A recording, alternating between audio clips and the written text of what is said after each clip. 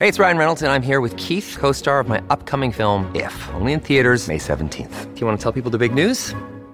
All right, I'll do it. Sign up now and you'll get unlimited for $15 a month and 6 months of Paramount Plus Essential Plan on us. MintMobile.com/switch. Upfront payment of $45 equivalent to $15 per month. Unlimited over 40 gigabytes per month. Face lower speeds. Videos at 480p. Active Mint customers by 531.24 get 6 months of Paramount Plus Essential Plan. Auto renews after 6 months. Offer ends May 31st, 2024. Separate Paramount Plus registration required. Terms and conditions apply if rated PG. Another day is here, and you're ready for it. What to wear? Check. Breakfast, lunch, and dinner? Check. Planning for what's next and how to save for it? That's where Bank of America can help. For your financial to-dos, Bank of America has experts ready to help get you closer to your goals. Get started at one of our local financial centers or 24/7 in our mobile banking app. Find a location near you at bankofamerica.com/talktous. What would you like the power to do? Mobile banking requires downloading the app and is only available for select devices. Message and data rates may apply. Bank of America N.A., member FDIC.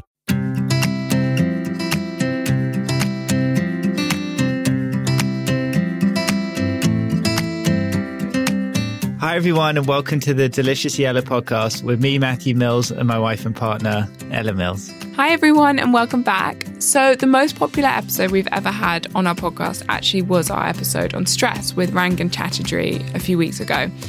And it really resonated with us, as it seemed to resonate with a lot of you guys. And as you know, we've talked a lot about happiness and kind of cultivating happiness in many different capacities in all kinds of different episodes, and most recently in the episode we did with Ferg Cotton.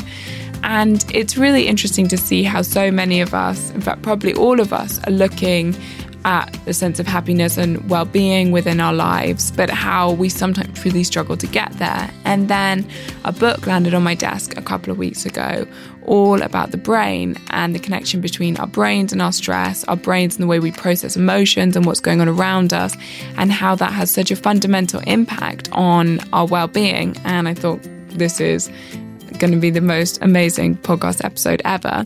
So I'm really excited and honoured to introduce our guest for the day, Dr. Meetu Storoni. And Meetu is a neuro-ophthalmologist who lives in Hong Kong now, and who studied at Cambridge, and who is, as far as I'm aware, pretty fascinated with the brain and its impact. So welcome, Meetu, and thank you for coming. Thank you so much, Ella and Matthew, for having me. It's a huge honour to be here today. Oh, well, thank you for coming. So can we start off with the basics? First of all, what is stress? But then second of all, what's going on in our brain, basically? Okay, so to really understand this question, which I've thought about a lot, is you have to imagine your brain is essentially an organ that's suspended in complete darkness, okay? And we have lots of sense organs and we have lots of intelligence sitting inside our brains, but our brains are trying to create a picture of reality with all the cues it's receiving from the environment. And it's building this picture of reality so that it can predict what's about to happen next, it can minimize uncertainty, and it can somehow control the environment that we are in. So in a sense, your brain is always operating on guesswork. And every time its predictions are correct, it feels great. Every time it receives confirmation that the model it's created of reality is correct, it feels really happy and secure and safe. Now we jump back to our realities and we jump to stress. Now, stress is, in a very broad sense, stress is the result of the brain perceiving some kind of threat to your existence. Okay, and that threat doesn't just have to be a physical threat. It doesn't just have to be, when I say physical, it can be, it can be pain, it can mean an injury, it can be an environmental threat. It can also be an emotional threat. And in fact, today's stressors, since our lives have moved on from living amongst wild animals, today the wild animals that we live amongst are our neighbours, the people we commute with, our colleagues at work. So the lions of yesterday have become the people of today. So we navigate this social jungle, we navigate these people. And so the most potent source of stress today comes from psychosocial stress, which is the threat that comes from social threats, so feeling threatened by other people. In summary, very brief, in a very loose way, stress is really your brain's perception that you are under attack. So it kicks certain processes into play. But these processes helped us survive so that we're here today. So we wouldn't actually exist today if it weren't for stress. And those processes, just to elaborate, they start in the brain. And you have two phases. One is a nerve network phase, which is really immediate. And the second phase is a hormonal phase. And so when we're talking about stress, we talk about cortisol. That's the hormonal phase we refer to. And that's what we classically call the stress response.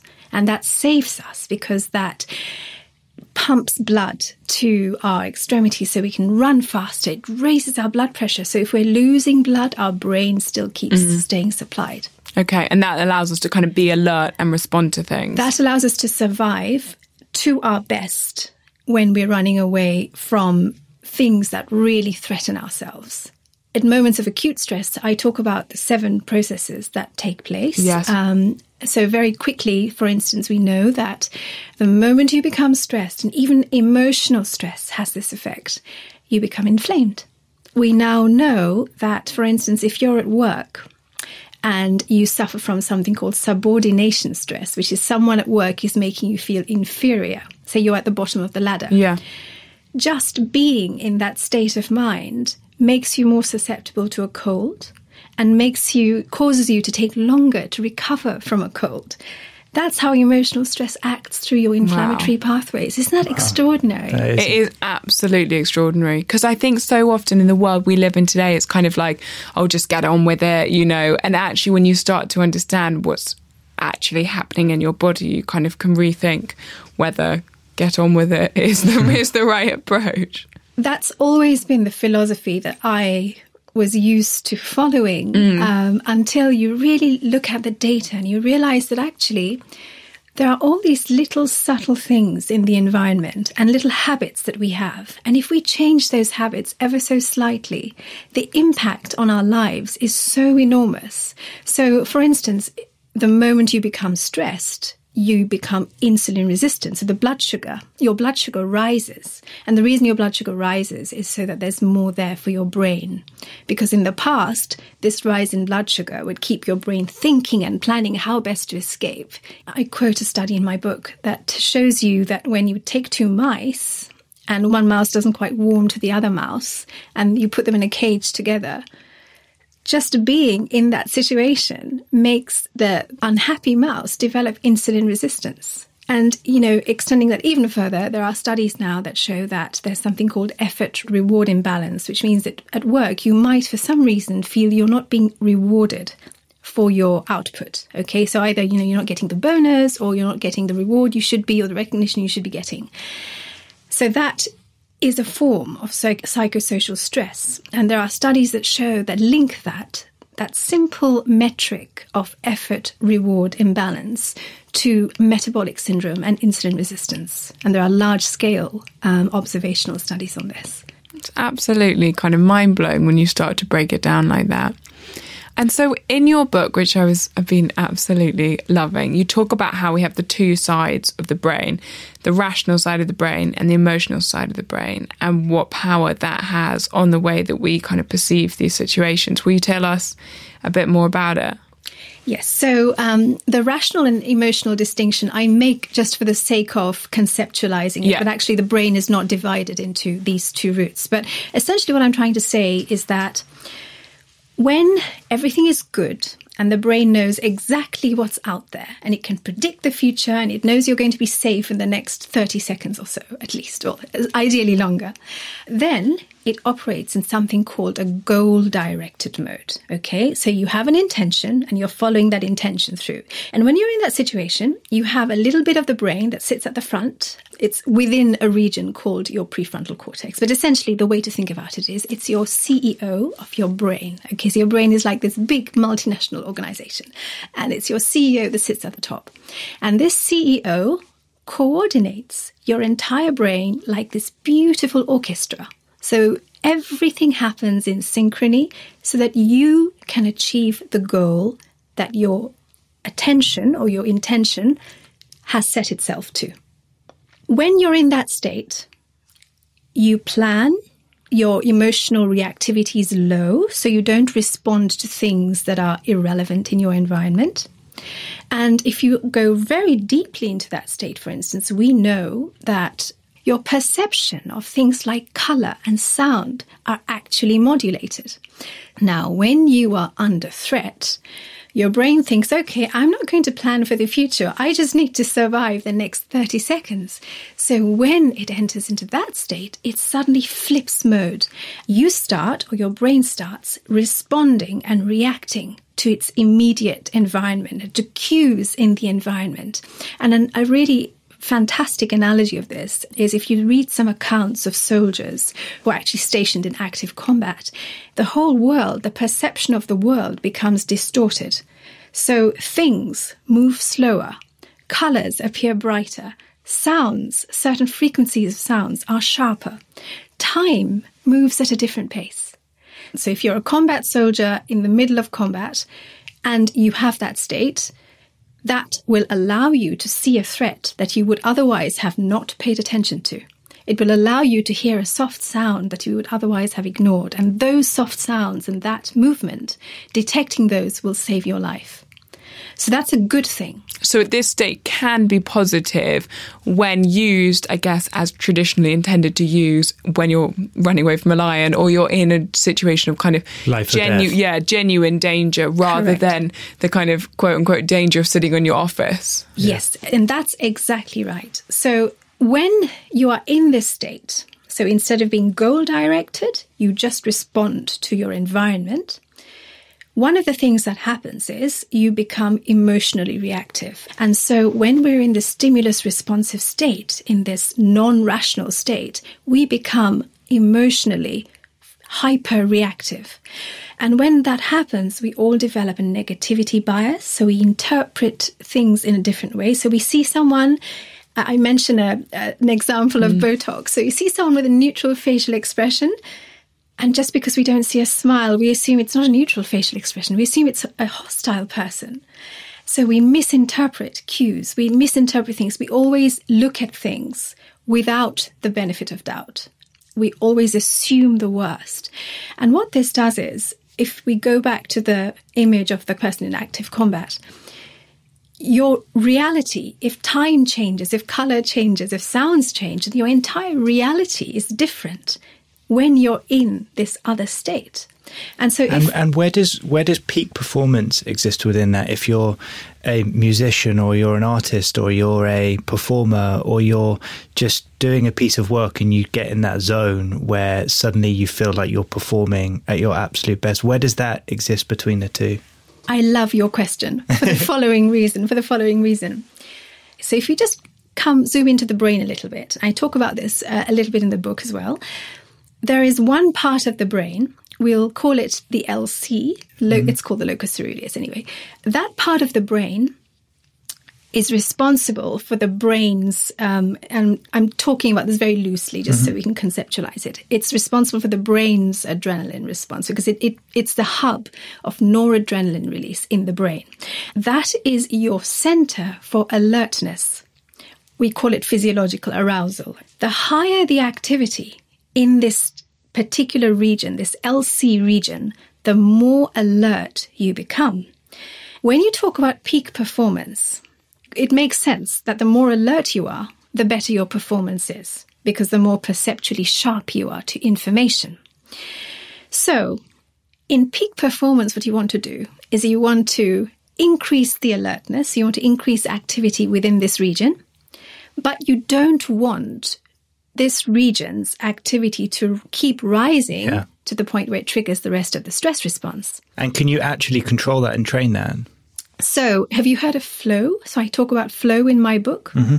In the state of flow, you actually achieve exactly this. You have peak alertness. So you have peak activity in this locus coeruleus region, but it doesn't reach the kind of the speed bump beyond which it triggers the stress response. So it keeps it there. And when it is kept there, your emotional reactivity, the scans show your emotional reactivity stays very quiet. And for those listening, will you give us just a quick definition of flow state? Yes. So flow state is a state where so the first thing is you need to be doing something. You can't achieve flow by not doing anything. And when you're doing something, you need two components. You need the activity to be interesting and challenging enough, so you pay attention, so it grabs your attention. And it needs to be at the threshold of the level of difficulty, so that it's challenging enough to really grab you, but it's not so hard that you lose interest and you become bored. Okay, so it has to be at your edge. Yeah. But the thing with peak performance is, ideally, it should also give you feedback and a little bit of dopamine, a little bit of a reward signal. So you solve a challenge and you feel good about it. Yeah. And that propels you forward. And a great example of this is, I've been talking about this quite a lot with regard to the book, is Tetris, the game Tetris. Love Tetris. So if you think of Tetris, you're fitting in blocks into spaces. So if you operated your own, level of difficulty, with me it's very low. I like it, playing it at a very basic level. But when you're playing it at that level of difficulty that's just right for you, the moment you fit the cubes, you feel good. And that propels you forward to seek the next challenge. But the challenge is within your reach. So your challenge has to be, if you imagine a carrot on a stick, your stick has to be really short, so you think you can actually reach for the carrot. So as soon as you get into this challenge, reward cycle, you keep going at it, everything else dies away. You lose attention to everything else. You see it a lot in sport. I used to play professional golf and unfortunately didn't get in the zone or flow frequently enough. But you see it with people and they play beyond where they've ever been before. And you see it across multiple sports. You see it in musicians. You see it in people doing brilliant works of whatever it is. And it's extraordinary. It's like a glaze comes over them and they just suddenly have a different sense of calmness. And so we've learned for peak performance that you have to get to the top of the level of arousal or awareness before your mind tips into stress is where peak performance exists. How do we train our minds to do that? So this is a very fascinating question, because if we all learn to do this, we can stay in that phase indefinitely. Now, what's very interesting is that, as we know, it's like an inverted bell curve. So the more alert or the more sympathetically aroused you become, the sharper your mind becomes. So your alertness improves and you perform sharper. Now, as you perform sharper, ideally, you just want to stay focused in the zone in which you're performing.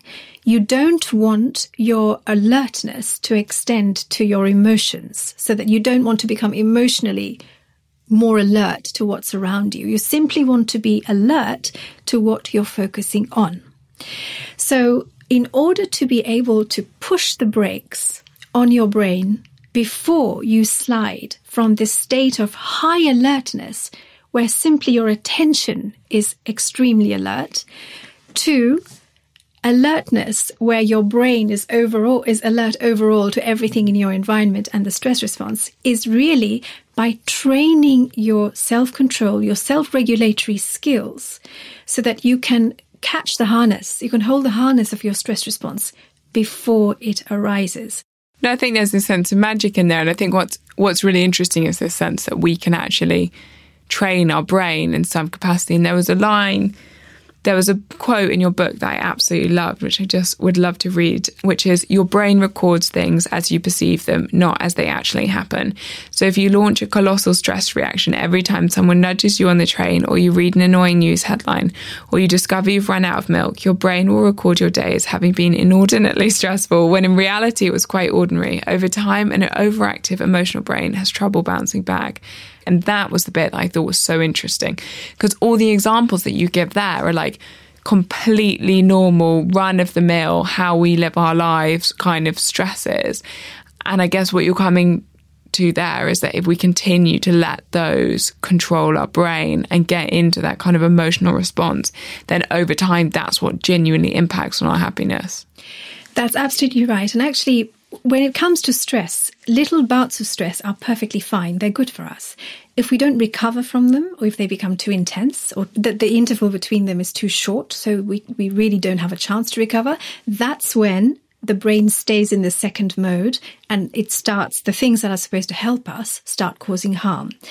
And with regard to what you just said, imagine you're at work in an office somewhere, and you enter an office And while you're in that office, you get shouted at by your boss for exactly 2 minutes.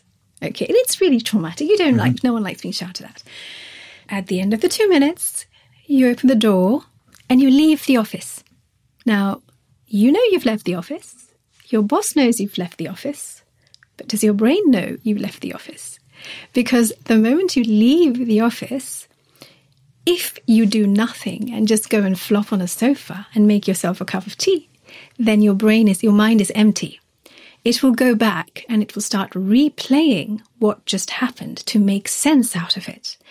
Now, the problem is, because the memory is so fresh and because your emotions are already reactive and have a strong negative emotional bias at that moment, every time you replay the scene, you have a deluge of all the stress hormones that were triggered by your actual experience. And can I ask a question there? Do you even know you're replaying the scene? This is a very good question, because if you speak to people who really suffer from rumination, many of them will not be aware that it's happening. Yeah. I mean, you will know that you're replaying it, but you won't notice it until you really think about it. Yeah. And the reason why that's really important is because if you keep doing that, you keep your emotions reactive. So your emotions react to your memory. And again, they stimulate all the pathways that keep your hormones flowing, your stress hormones active. Then your brain thinks, in effect, that it's still reliving the experience. So a 2-minute experience has suddenly turned into an hour-long stressful experience, if you really think about it. So what is the best response you can have in that situation? So if you imagine 5 such episodes during your day, okay? At the end of your day, you'll have 10 minutes of stress. That's not bad. No. But if you have 5 episodes and you ruminate for an hour after each one, at the end of your day, you will have 5 hours of stress, okay? So the best thing after that, counterintuitive as it may seem, is the moment a stressful experience is over, never do nothing. Always do something even more intense. Never flop on a sofa. Engage your mind and force yourself to do something that's so heavy, that's so intense, that your entire attention is grabbed. Because as soon as your attention is grabbed, your mind won't have a chance to wander. The study that I quote in my book that showed this effect actually used mental tests, so like little simple mental arithmetic tests. But it has to be something that you enjoy, that grabs you. Yeah. So like a Sudoku? Sudoku, yeah, but it has to be so, so grabbing. So Tetris is a great example, and I'm sorry to keep coming back to Tetris. No, I love Tetris, so I'm really happy to hear all this enthusiasm for it. Well, no, Tetris is great because this challenge, I mean, if you can get into a flow state, that's perfect, because this challenge reward cycle really grabs at your attention, and then your mind really can't wander. And then, after you've recovered, after you've detached from that phase, when you've cooled down, you can revisit the scene, and it's less likely to spark the same reactions because your emotional reactivity has gone down. That's amazing. So to keep your emotions under control is by improving something we call self-regulatory skills, or very loosely speaking, self-control. Okay, so one way is self-control training. And one way of doing this is I describe something called focused attention meditation. And that's different to mindfulness meditation. It's a different type of meditation, because in focused attention meditation, you're bringing your attention back to one thing, and you're training yourself to do that time and time again. And I also mention self-control training in my book. So I talk about the fact that, during the day, we are in certain situations where we have the easy option or we have the difficult option. I talk about lifting weights in a gym, for instance.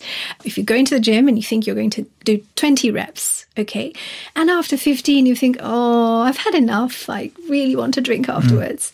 Force yourself to do those 5 more, because that, in a way, trains your self-control. So getting control over yourself is a very good way of making sure you stay in control of yourself during a challenging situation, and you stay in control of your emotions as well. And so I guess the kind of point is, why does it matter?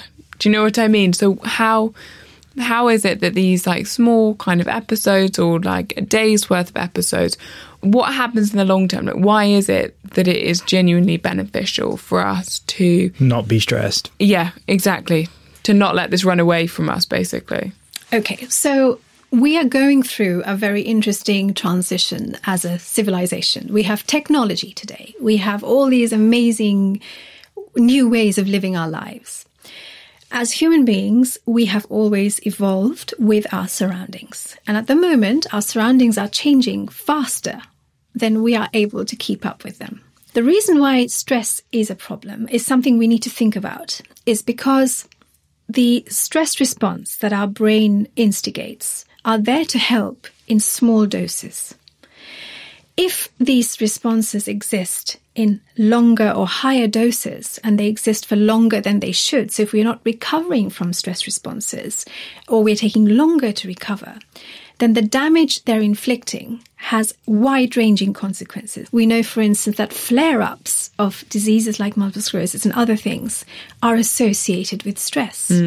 We are now discovering that the global burden of high blood pressure and diabetes are tightly correlated with stress. We have these changes in ourselves where if we look at the world with a constant negativity bias and we fail to read signals, or we read signals in a wrong way, the world suddenly loses its colour. It increases our risk of mental illness. And mental illness, as we know, is on the rise.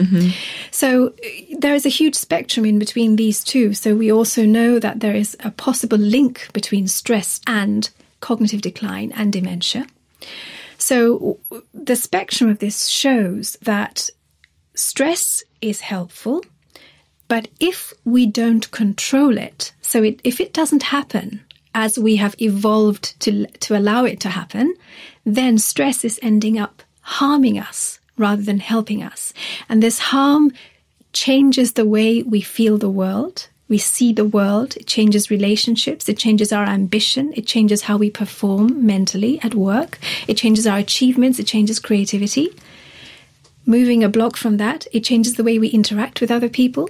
And it also changes the way society works. And do you think, this is a question we've had on, lots of different topics, like food waste, so really, really different to this. But one thing that we've talked about a lot is whether or not, and I'm really interested to hear your thoughts on this, whether or not you feel that kind of in the modern day world and our kind of conversations around what's going on right now, that we're not kind of taking this issue seriously enough, given the consequences that it can potentially have, and the fact that mental and physical health seems to be on the decline as a general rule, especially in the West, but also that we're kind of not framing this in the right way, possibly, because I think the conversation around stress and things like that can be almost a bit kind of derogatory and like you're not strong enough, and do you know what I mean? And I've seen it in myself, I've seen it in lots of friends, that almost you feel like if you kind of can't keep up with it, you're failing and you're not doing a good enough job, actually, I think, from what you're saying. But it does feel like there's a breaking point on that now, though, where people are actually realising that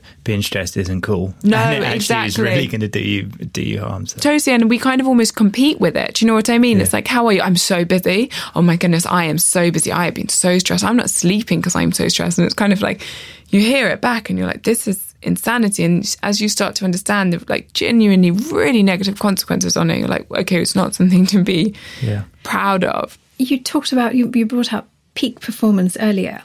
If you gain control of your stress reactivity, then you can, for instance, stay in the peak performance zone for longer, and you can boost your performance on a day-to-day world. So instead of seeing stress as a negative thing that you're complaining about, if you see it as something that if you erase it or minimize it from your life, your entire performance, your happiness and your ability to thrive massively increases. Yeah. And I think that the transition to that took a little while because for a long time, there was a big abyss between being healthy and being ill. And there's a big grey area in between. And the reason the grey area partly existed is because we didn't have a way of measuring certain factors that relate to stress. Now that we're getting the means to measure these things, we're beginning to identify this missing link that separates, in some cases, of course not all, wellness from illness. And as soon as you identify this missing link by identifying these ways of measuring it, you suddenly realize all these threads which were hanging, which were loose ends, suddenly are all tied together.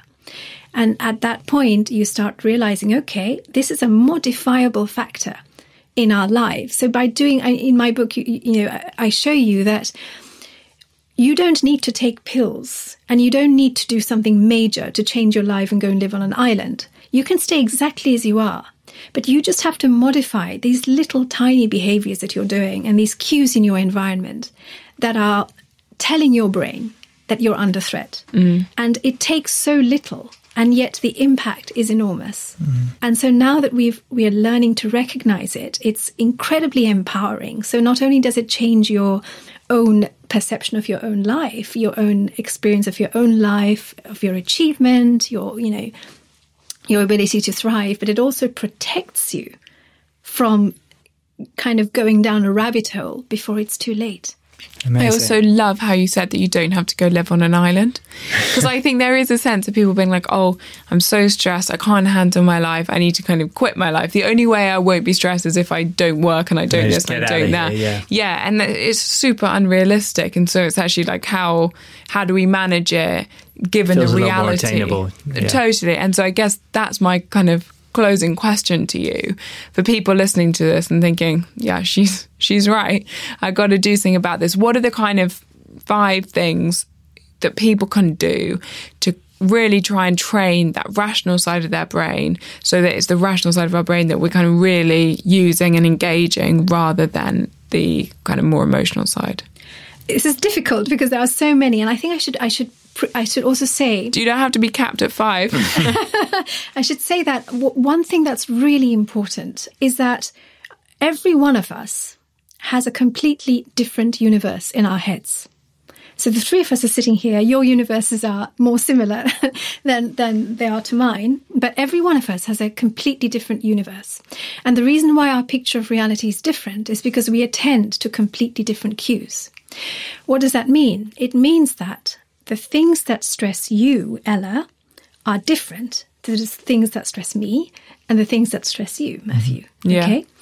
And what that means is there is not going to be one single solution that applies to everyone. So every individual, depending on your job, your hours, your personality, your relationship, your situation, you will be able to find an area in your life where you be able to identify the biggest source of stress coming from. So you need to find out your own niche and then address whatever's missing in that niche. And then your own personal prescription will be satisfied. So in the book, I have lots and lots of examples of things. Not all of these will apply to everyone. Yeah. You have to pick and choose what applies to you.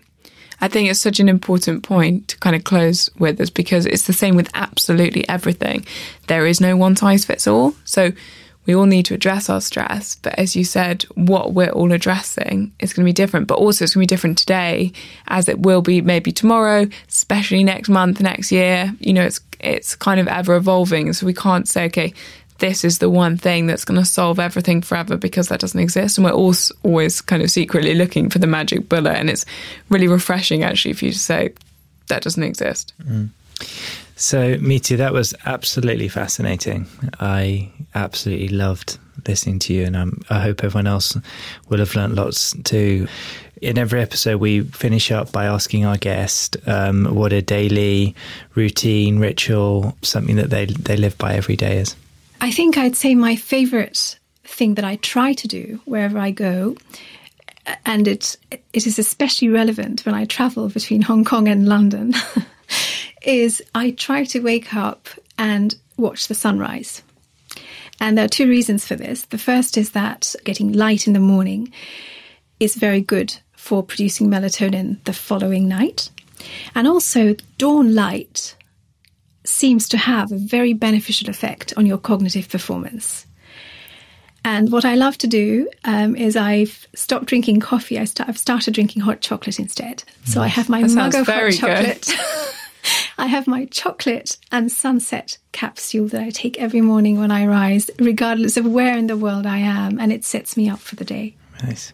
God, that sounds like something we all need to do. Yeah, hot chocolate dreamy. and sunrise every day. That sounds dreamy. Absolutely incredible. Thank you so much. Mitu's book is called Stress Proof. It's Fascinating, absolutely fascinating. But I really, really hope you enjoyed this. We only have one episode left of season 2 of the podcast, which will be next Tuesday. And we're going to be talking to a really, really special friend of ours about turning negatives into positives. So hopefully we'll see you back here next Tuesday. And as always, please do share it, rate it, review it if you thought it was helpful, and have a lovely, lovely day.